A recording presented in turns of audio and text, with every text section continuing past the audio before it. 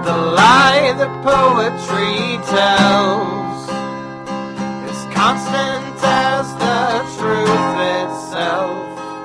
Without the lies and the false beliefs, where would we be? Where would we be? Welcome to the State of the Theory podcast. I'm Hannah. And I'm in India. And we are your theory doctors. Welcome back. Hello. You sound sad. How are you? It's been hard. It's been hard. I'm sure it's been hard for most of our listeners. Yes. Yes. I think our listeners all lean the way we do. One way. Yeah. Hope everyone's safe. Hope everyone's looking after themselves. You know, find support, find solidarity, find friends. We'll still be here. Yeah. In the UK. Yes. Awaiting the triggering of Article 50. Yes. Post-Brexit Britain and post-Trump America. Well, Trump America. Yeah. Trump That's land was it Michael Moore called it? Yeah. Trump land. I remember when I used to fantasize about Prime Minister Corbyn and President Sanders. That was a pipe dream. That was a pipe dream. Anyway, what are we talking about today? Obviously, today we're talking about our take on the election. Yes. Obviously, a lot of this has already been... There's been a lot of Yes. the expending of words Yeah. around this, and wringing of hands and expressions of sadness or disbelief or not disbelief, as the case may be. I think we're focusing today on social media. Yes. Specifically. On the algorithm. Yeah, the algorithm. We're talking about the algorithm. Yes. Specifically Facebook, because Facebook has been the focus of some of the commentary, and Mark Zuckerberg himself has come out Defending it. Yeah, to give us his opinion Yes. of the algorithm. Yes.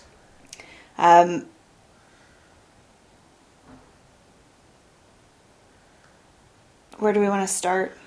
Well, so one of the things that has marked the coverage, I think, and this was the same case after Brexit, was the perception that all of us live in our own individual social media bubble and or social media echo chamber. Those two words seem to be used sometimes interchangeably, sometimes to mean slightly different things. I think they imply a different sort of tone. Yes.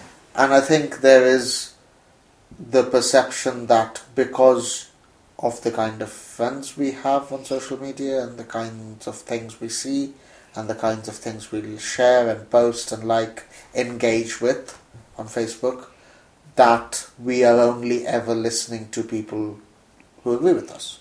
And therefore, depending on the point of view you take, you are either not learning about what, quote, the other side feel, and therefore you will continue to miss predictions about future election results, or the flip side of the argument is that you never understand how the other side feel, and therefore you can't empathize with them, and therefore you are alienated in your own silo. I think that's sort of very generally, as far as I've seen, the rhetoric about social media and its role in politics today. Yes. Yeah. How do we feel about these arguments? Well, the first is that I find it fascinating because it reflects the general critique of the work that we do as academics. Yes. It is a similar statement used to undermine, this ivory tower mentality. Yeah. The idea of disciplinary silos, the work that we do. Yes. And to say that academics, this gets mobilized in ways that neutralize the effect of our work and the politics of our work. Yes. But the point of this is it's at the societal scale, Yes. not the industrial scale. And that social media... What I find interesting is that a lot of this commentary speaks about this phenomenon, the social media echo chamber, as something that is new and unique to social media. But to me, I mean, the algorithm question is interesting, and we'll talk about the kind of the technical elements of that in a bit. But this to me is just social media mirroring already existing social and geographical arenas I in think which it's probably people magnifying operate. as well as mirroring. Yes. But it's not creating. It magnifies, and that's the power of the algorithm. Yes. And we'll talk about why. I think there's a logic as to why the algorithm does that. Yeah. And why effective social media has designed algorithms in particular ways. But this to me is not... There's a reason the maps look the way that they do, and it isn't... It is true that rural and urban contexts are different, and that they're related in complex ways, having to do with industrialization and deindustrialization and kind of geographical patterns of movement and settlement. But it's a bit more complicated in that a lot of it has to do with access and the kinds of people and the kinds of ideas that you engage with on a daily basis. Because in order for kind of small-scale social organization to function, it requires some sense of cohesion and it requires some sense of consensus. And so ultimately, the people around you, for the most part, think and feel the same way that you do because you have similar skills, perhaps because you're doing the same job. You have similar interests because you live in a place where you can do the same things. You have shared values. For example, I don't know, the San Francisco 49ers are a shared value. And so the social media algorithm is designed upon that basis. So for me, it doesn't seem particularly unique. And in fact, this was one of the key arguments of 1960s and 1970s activism and organization and community organizing. I mean, it was Harvey Milk's key strategy for defeating education bills that would keep openly gay teachers out of classrooms. He said, you need to come out to your families if it's safe for you to do so, because people need to see you and know that you're in their lives. They need to know that they know gay people. And he was critiqued for obvious reasons having to do with putting people at risk. But at the same time, that is the idea that your social world retains a certain homogeneity. Yeah, I mean, the way I think of it in a slightly sort of simplistic sense is that I remember thinking after the Brexit vote that I don't know anyone who voted to leave. And I think you were saying before we started recording that if you'd stayed at home in California, then you probably wouldn't have met anyone around you who voted Trump. Yes. And those two facts exist independently of our individual Facebook worlds. Yes. Like, had I not been on Facebook or Twitter, I would still not have met anyone who voted to leave. Yeah. Because your world is... Because my world is... And, my social media timeline might reinforce and magnify my world. But it's still based around my world. Yes. Yes. And that is something that the people who invented social media say about it. Yeah. And I wouldn't take issue with Mark Zuckerberg claiming that. Yeah. Where would you take issue with Mark Zuckerberg? He did come out to say that Facebook had nothing to do with politics. Yes. Facebook has nothing to do with the election results and the way that the election went. Which is just a delightful, naive, incorrect position, I think. His reasoning, a noble fantasy reasoning, Trump-like, if you will, is that Facebook is designed to bring Did people... you just describe Trump like as noble? In a way, yes. Yeah. So I admire Trump's ability to live completely in the moment. Yeah. Unless he's been insulted by a woman. Yeah. In which case he will remember that pain Yes. Yeah. every second of his life. But in every other way, for him, truth exists purely in the moment. Yes. And in some ways, I admire that sort of commitment. And, sorry, anyway, I interrupted you. but yeah, I mean that's Yes. But Zuckerberg's position is that Facebook is designed to aid communication and to bring people together. He says it's about bringing people together. Yes. Obviously, I think that the goal was to bring more people together than you would normally be able to manage in a life without a digital world. So you can keep in touch with people who live across the world from you. You can keep in touch with old friends who you wouldn't necessarily have kept in touch with otherwise because it's more difficult without social media. And so that is ultimately the idea. And to a certain extent, it works. It does do that. Yeah. I get to see childhood friends' pictures of kids when I wouldn't see that otherwise. Yes. It does do that. Yes. Where Zuckerberg's logic falls short, I think, is the next logical step. Yeah. And this might come from the fact that he invented Facebook. So he knows the inner workings. He understands how the algorithm works, and he understands how the business works, and he understands how the business model works in order to generate profit. Yes. None of the rest of us really know that, except our friends and colleagues who study this. Yes. And shout out to those of you who do, because everything I know about this is all down to you. But for those of us who consume rather than produce the echo chamber, for us, we use social media not just for communication and for connection on a kind of speaking to each other, communicating words and ideas to each other, but for affective reasons, for emotional reasons. Yes. And we go to social media because it triggers certain emotional responses in us. Yes. Often, I mean, people, right, the Charlie Brooker commentary on this in Black Mirror, and if you haven't watched Black Mirror, do so. But that the commentary is that the screen makes us feel like we are not alone, but in fact generates a more existential loneliness in us. And that's a political position, one that I don't necessarily agree with, and one that I find to come from a very privileged position. Yes.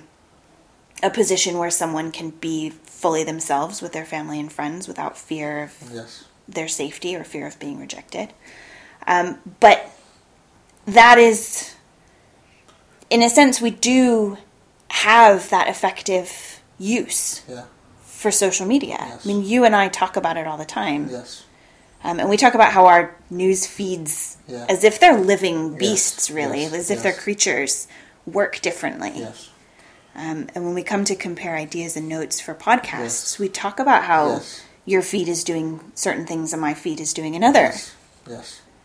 And I think the affective point, certainly over the last couple of days, really resonates with me because I imagine, perhaps like some of our listeners, I have gained enormous comfort from my Facebook feed, from seeing and chatting to and, virtually hugging friends who are also really upset and angry and confused and scared and all of the rest. And so one of the reasons why I am slightly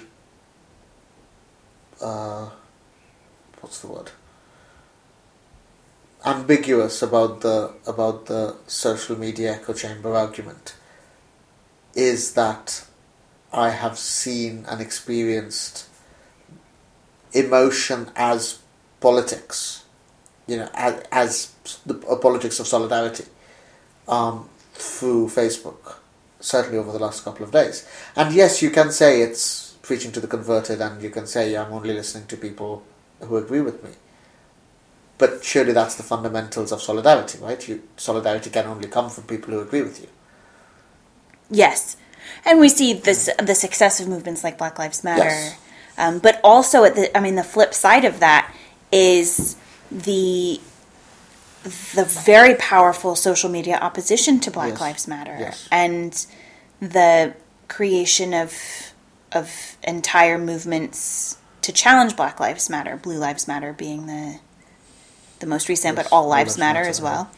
Yeah. And Mark Zuckerberg was specifically responding to, I think, the very well-researched claim Yeah. that Facebook plays a huge role Yes. in the news landscape, Yes. in specifically the news journalism landscape. Yeah. And there's been a couple of articles written recently Yeah. about the role of Facebook Yeah. in the election. And the research is quantitative, Yeah. which is how most social media research is done these days. And certain researchers have found things like nearly half of Americans get most of their news from Facebook. Yes. I would say that I fit Yeah. that model quite a bit. Also, Facebook and other news feeds have access to my browser history, Yes. and so the algorithm itself is not just generating content based on one Yeah. website that I'm using, but all of the websites that I use. Yeah. And where was I going with this? Oh, the very real claim, I think, and the valid claim that Facebook is not subject to journalistic standards and ethical guidelines that established news organizations are subject to, because Facebook is not a news organization. It is a social media platform. Yes. And yet, it is doing the work Yeah. of a news organization. Yes, a shout out to our friend Dr. Katie Muth, who forwarded us this article. We'll put it in the description from medium.com, which shows how the metric they're using is interest in, how much interest has Trump generated and how much interest has Clinton generated through likes and mentions and shares and so on. And the research there seems to suggest that Trump has outperformed Clinton in every single state. Big caveat is interest doesn't necessarily mean support. It can be positive interest or negative interest.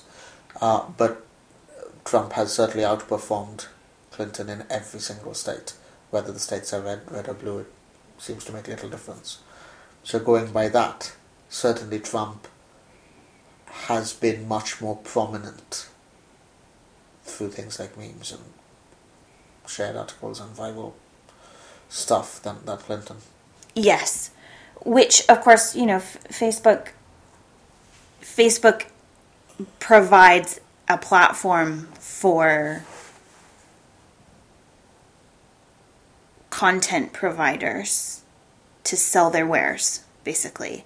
And the rise of social media as a platform for the sharing of information, whether or not it's subject to journalistic standards. And this comes from a Guardian article written by a writer based in San Francisco, where debates about the echo chamber are common in that part of the world, for obvious reasons. A lot of tech journalists are based there. And the role of Facebook now as Zuckerberg sees Facebook as a neutral kind of a neutral concourse on which all of these merchants sell their tidbits of information and their weird images or their funny images or their sound bites or their incorrect and made up quotes being attributed to whoever they want. Memes. And the idea that is journalism or not is quite a philosophical debate, I think. But for the purposes of the consumer, it's information that is formulating opinions and that is fashioning certain political activities and certain political positions. But I think more importantly than that, it's creating certain affective responses. Yeah. And content providers on the internet aren't there just to share misinformation. Yeah. And the stats that this Guardian article cites, being an academic, I'm biased towards academic researchers as being reliable resources. But it cites 38% of three top right-wing news producers produce misinformation, false information. 18% of three top left-wing content producers, news producers, produce misinformation. And liking something doesn't mean that it's correct. It just means that you like it. Yes. So is there then an equivalency between the kind of warmth and solidarity and comfort that I've experienced over the last couple of days and a Trump supporter who goes on Facebook and learns that, Hillary Clinton is crooked and whatever, whatever particular piece of misinformation this happens to be, and therefore that goes and votes for Trump. My affective connection with Facebook is equivalent to that person's affective connection to Facebook? The emotion, yes. I think one of the things that we talk about, the failures of postmodernism, is that it has made less critical readings of truth and less nuanced understandings of truth and the objective nature of objective versus subjective nature of truth, is that feelings are made equivalent to facts. Yes. When in fact, they're not. Feelings are feelings. Yes. And they're valid. Yes. And they're emotional responses, and they drive certain types of behavior. Yes. But feelings are not facts. Yes. Feelings are feelings. Yes. Facts are something fundamentally different. Yes. And so, but the eliding of the two is a very useful tool for the presenting of misinformation as true information. Yeah, and that the illusion or the equivalence, false equivalence between feeling and fact that certain types of postmodernism has arguably led to is also not unconnected, I don't think, to Zuckerberg's defense of Facebook, where he sees Facebook as an apolitical medium through which you can just communicate.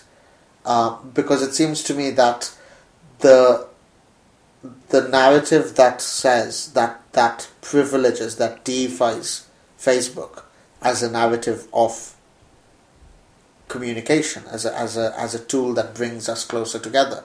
And we've seen this in multiple examples in the response to the elections. Everybody from pundits on CNN and MSNBC through to people like Stephen Colbert and Seth Meyers, who are talking about how what we need to do to move past this election is for everyone to talk.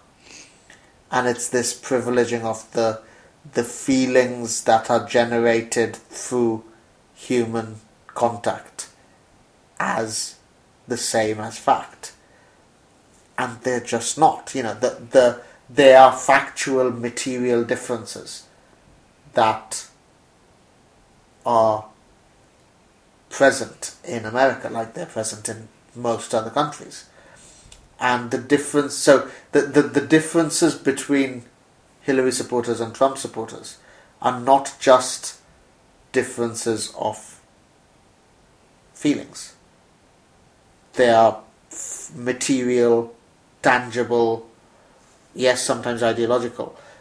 But the solution to I'm putting this really badly, it isn't enough for these two groups to meet and hug, for there to be cohesion.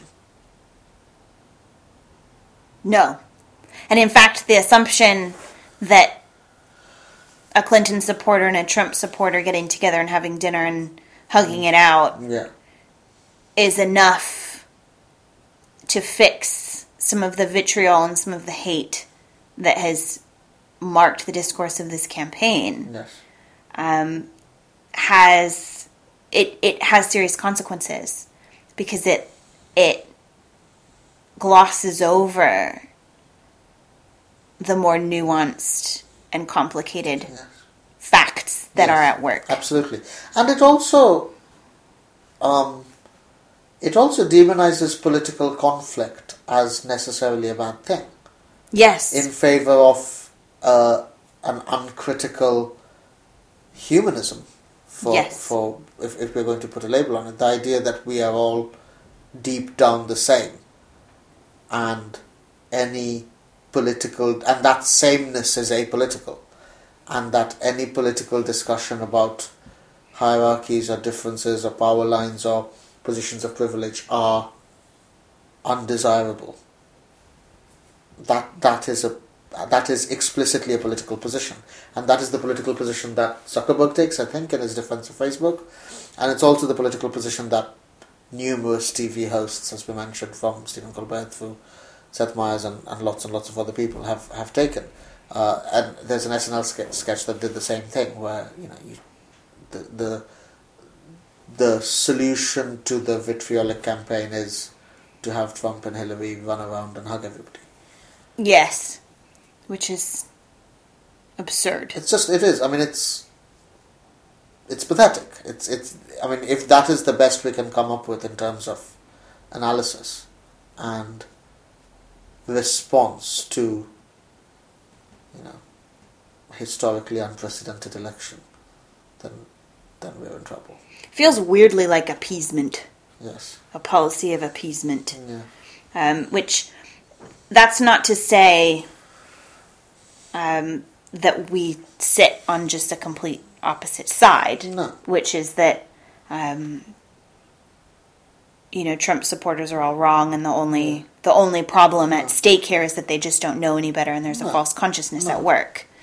The geographer in me is really fascinated by the multiple scales that are at work here, and the fact that policy, and specifically policies around globalizing capital, that have been standard practice among all mostly developed countries over the last 30 years, have affected people unevenly and differentially. Yes. And it means that people in different parts of the world have different concerns and are affected differently and have different things at stake. Yes. And to discount the complicated and nuanced evidence and the facts that are at play here in order to understand the way that people are affected differently, both sides have done it. Yes. In a sense. Yes. There's not just false consciousness at work, and there's not just liberals not listening on the other. It's Yes. they're both too simple. Yes. The echo chamber and the algorithm in particular, the algorithm specifically, I think, goes a long way to explaining Trump in particular, Trump's unique success. Yes. You could probably talk more about Modi's success a couple years ago and how social media played a role in Modi's success. Yes. But Trump in particular, my mom has said from the very beginning, when Trump first announced that he was going to run in the Republican primary, that for him, this is self-promotion and it's a reality TV show. Yes. The one, as far as I'm concerned, the one very successful business endeavor that Donald Trump did was The Apprentice. Yes. And he was very good at that. Yes. In terms of creating content, in terms of being a content producer, he was very successul. Everyone remembers The Apprentice. It was a particular kind of cultural node in terms of reality TV and what he did. It spawned a British version that's still on TV, that's still made. And this sort of hyper-masculine warped neoliberal individual that he created on his show Yeah. was a particular meme. And he himself was a meme Yes. on The Apprentice. So he's quite adept, and I think in some ways unintentionally so, at being a meme. Yes. And so he was in some ways the perfect semi-blank slate to stick onto social media, because he embraces the role of meme, Yes. unlike anybody else. I mean, Barack Obama came close. Yes. Barack Obama was very successful at social media. Yes. But because he was trained at the beginning, Yes. he wasn't so good at it. He had to learn. Whereas But I also, think, social media has changed in 8 years, right? yeah, social media has become more nuanced. But also, well, it's become more memey, I think. I Yeah, think the meme did exist in 2008 and 2012, but I don't know if it was quite this. well, I think we can. Is it lolcats? Yeah. Can we date it at lolcats? Yeah. Which is what 2008. Yeah. Icon has cheeseburger. Like that genuinely Yeah. is the first meme Yes. I can think of. Yes. Obviously, it was cats. Yes. But Trump himself, unlike Yeah. anyone else in the field, was memeable Yes. to the point where he's almost beyond satire and Yes, almost yes. beyond parody. Yes. It took Alec Baldwin, who is basically another version of Trump, Yes. to effectively do it. Yes. And in that way, that's obviously Trump got nearly twice as many, Yeah. genuinely twice Yes. as many likes and retweets Yes. on Facebook than Hillary Clinton did, because that is who he is. That is what he is. And the algorithm worked in his favor in that way. So, I mean, I'm not particularly surprised that people were sharing information, Yeah. whether they hated him and Yes. were sharing crazy, Yes. ridiculous memes about how he was insulting voters, or Yeah. people who were supportive of him and sharing, triumphant articles about how he was going to protect their factories and their Yes. mines. Yes. It doesn't matter. He himself was this.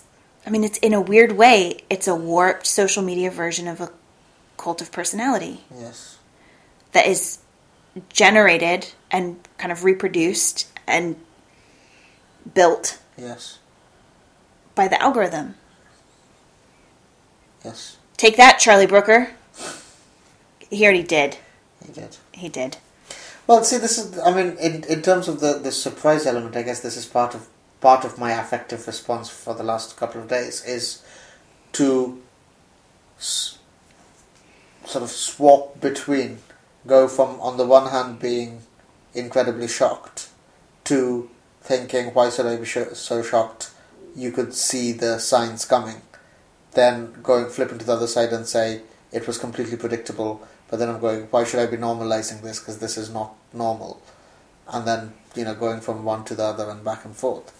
And I guess one of the ways out of that is to think of the role the algorithm plays. Yeah.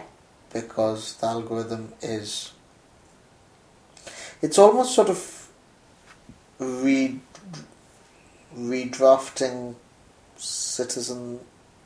citizenship and agency, right?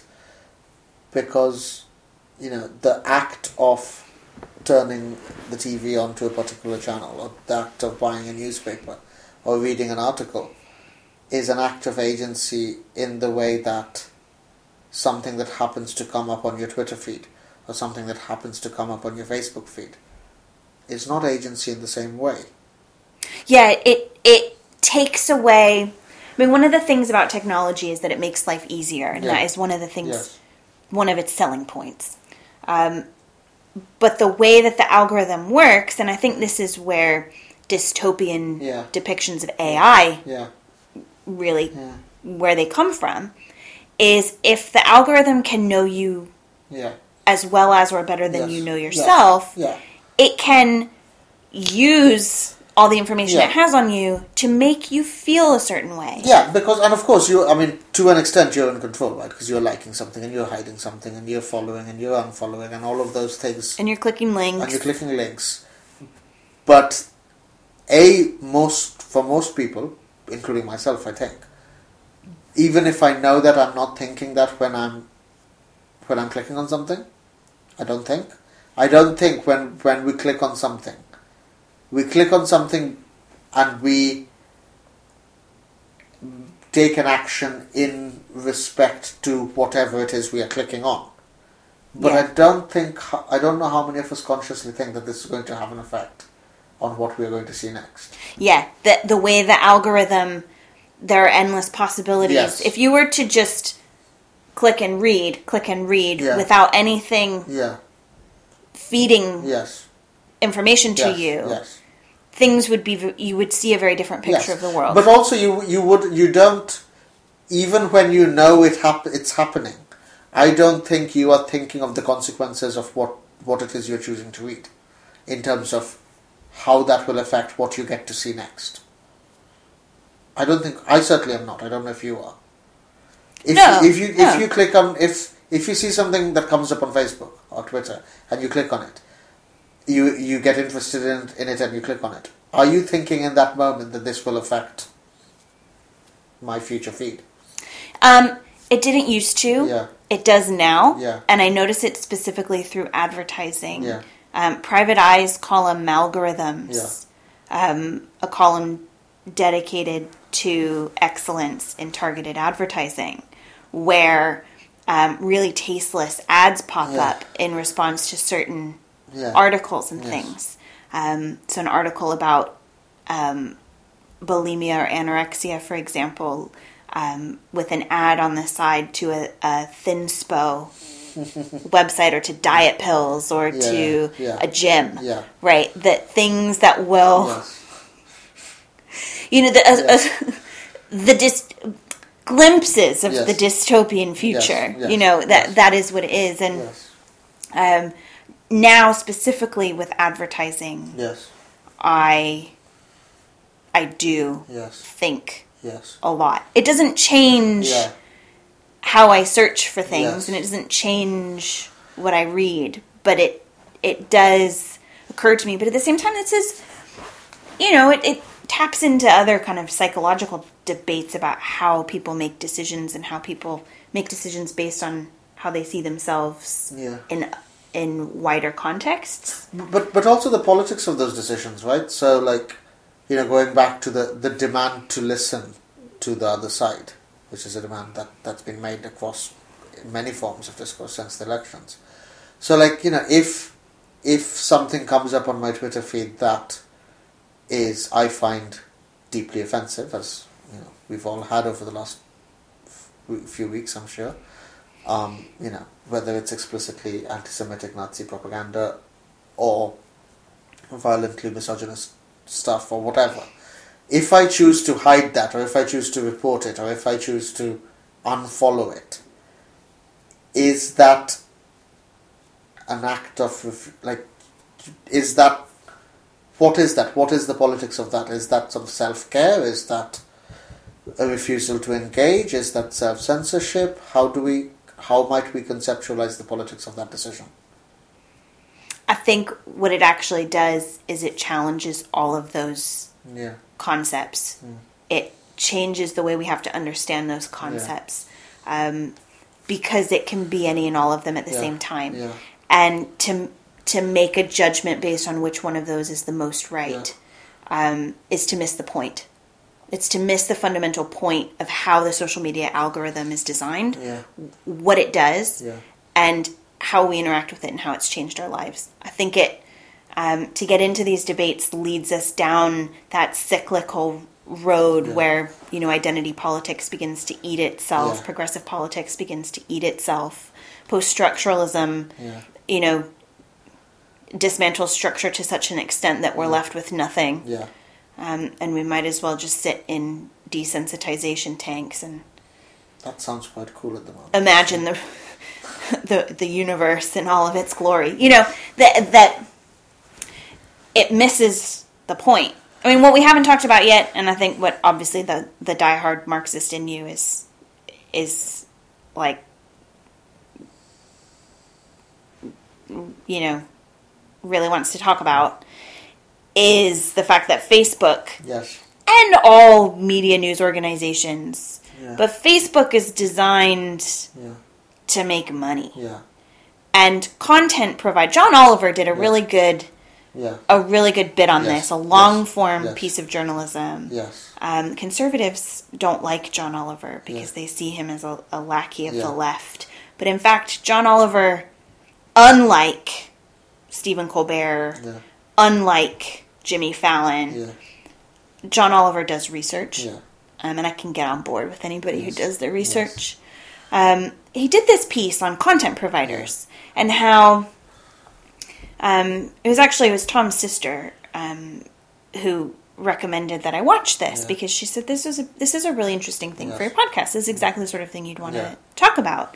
And I watched it and then put it aside because there were so many other awful things happening in the world. But this is now the time to talk about it. And John Oliver he alerted us to the dangerous and timely nature of content providers on news organizations. How you won't ever know when you're on a news media website that you're reading an article that's actually an ad. Yes. And now ads are written in the style of journalism, but are in fact written by third-party content providers, and they're not subject to editorial standards.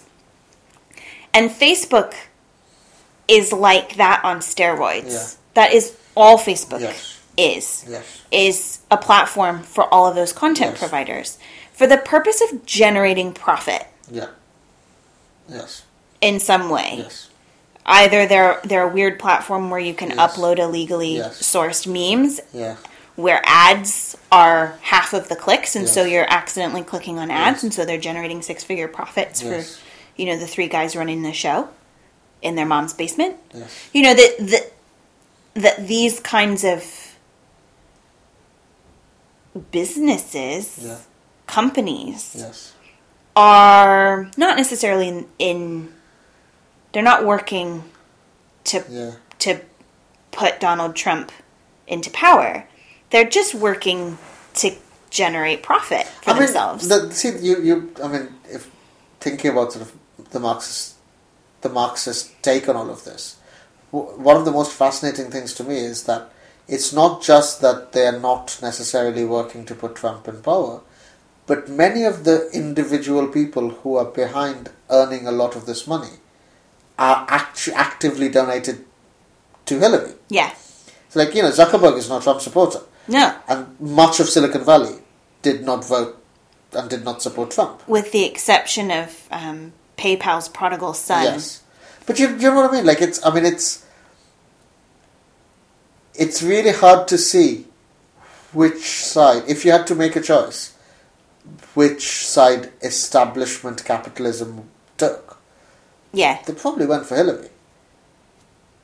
The individuals. Individuals, But that's where the individual and the monster that they created don't match up. Yes. And Zuckerberg thinks that we view the algorithm the way that he does because he made it. Yeah. He doesn't fully grasp Yeah. how everyone else uses social media. Yeah. He grasps how they use it. He doesn't fully grasp why. Yeah. And how they feel about it. And when the they do it. consequences of it Yeah. beyond the fact that it makes him a lot of money and there are certain trends that he can quantify and study. Yeah. Which again, I don't want to come across as the guy who always says social media is carrying on the same things, but it's not all that different to the person who decides to watch Fox over MSNBC, or the person who decides to watch MSNBC over Fox. They are taking a particular decision based on their political positions, and yes, they're getting news and they're getting information, but they also feel better about themselves. Yeah. Because they're hearing a lot of people agree with them, and there's solidarity on both sides. So again, it's not unlike old media, as it were. Yeah, and they one of the reasons that Fox News did so well, and Fox News, of course, is starting to eat itself now because Fox News was designed for TV. Yeah. It was a 1990s form of news media rather than a 2010s form of news media, and it hasn't transitioned to the internet quite as well. But Fox News was tapping into an affective response, particularly among older people in the United States. Older people who were seeing a lot of the institutions that they knew and recognized as safety nets disappearing and falling apart. Institutions like Social Security, institutions like Medicare, which older people are always really worried about losing. And a lot of really rapid changes. I mean, you and I would see these as rapid changes towards a better way of thinking that is more humane. But deep-seated feelings of loss and alienation and isolation among white men, which is something that I am being told by people like Seth Meyers that I should have more sympathy for, but I just can't generate it. But intellectually, I can recognize the feelings that give rise to a whole population of people who will watch Fox News, but who will have grown up in the 50s and the 60s and who will have had their young adulthoods defined by the 40s, 50s, and 60s, where news was not generated for profit. News was distinct from entertainment. It was separate from entertainment. And so for them, news that's suddenly made as entertainment, they don't see it as entertainment. They see it as news. This was my grandfather's position. He couldn't recognize spam email as being distinct from real email. He thought they were legitimate. It was legitimate mail. And so he'd click on links and get viruses on his computer because the world had changed. He was not a stupid man. He was a very smart man. And he, in the grand scheme of things, was not the worst old white man to have lived. But the things, news media had changed. And so we see another transition where older people are using the internet and they are clicking on news sources or websites that look like they're news sources because they use the same format. But in fact, the information is not news, it's this other entertainment content. And the algorithm has fed it to them because the algorithm works by you clicking on links. And so there's this dual kind of system at play that no one can see because it's invisible. The algorithm is invisible. As are the people sitting writing this stuff.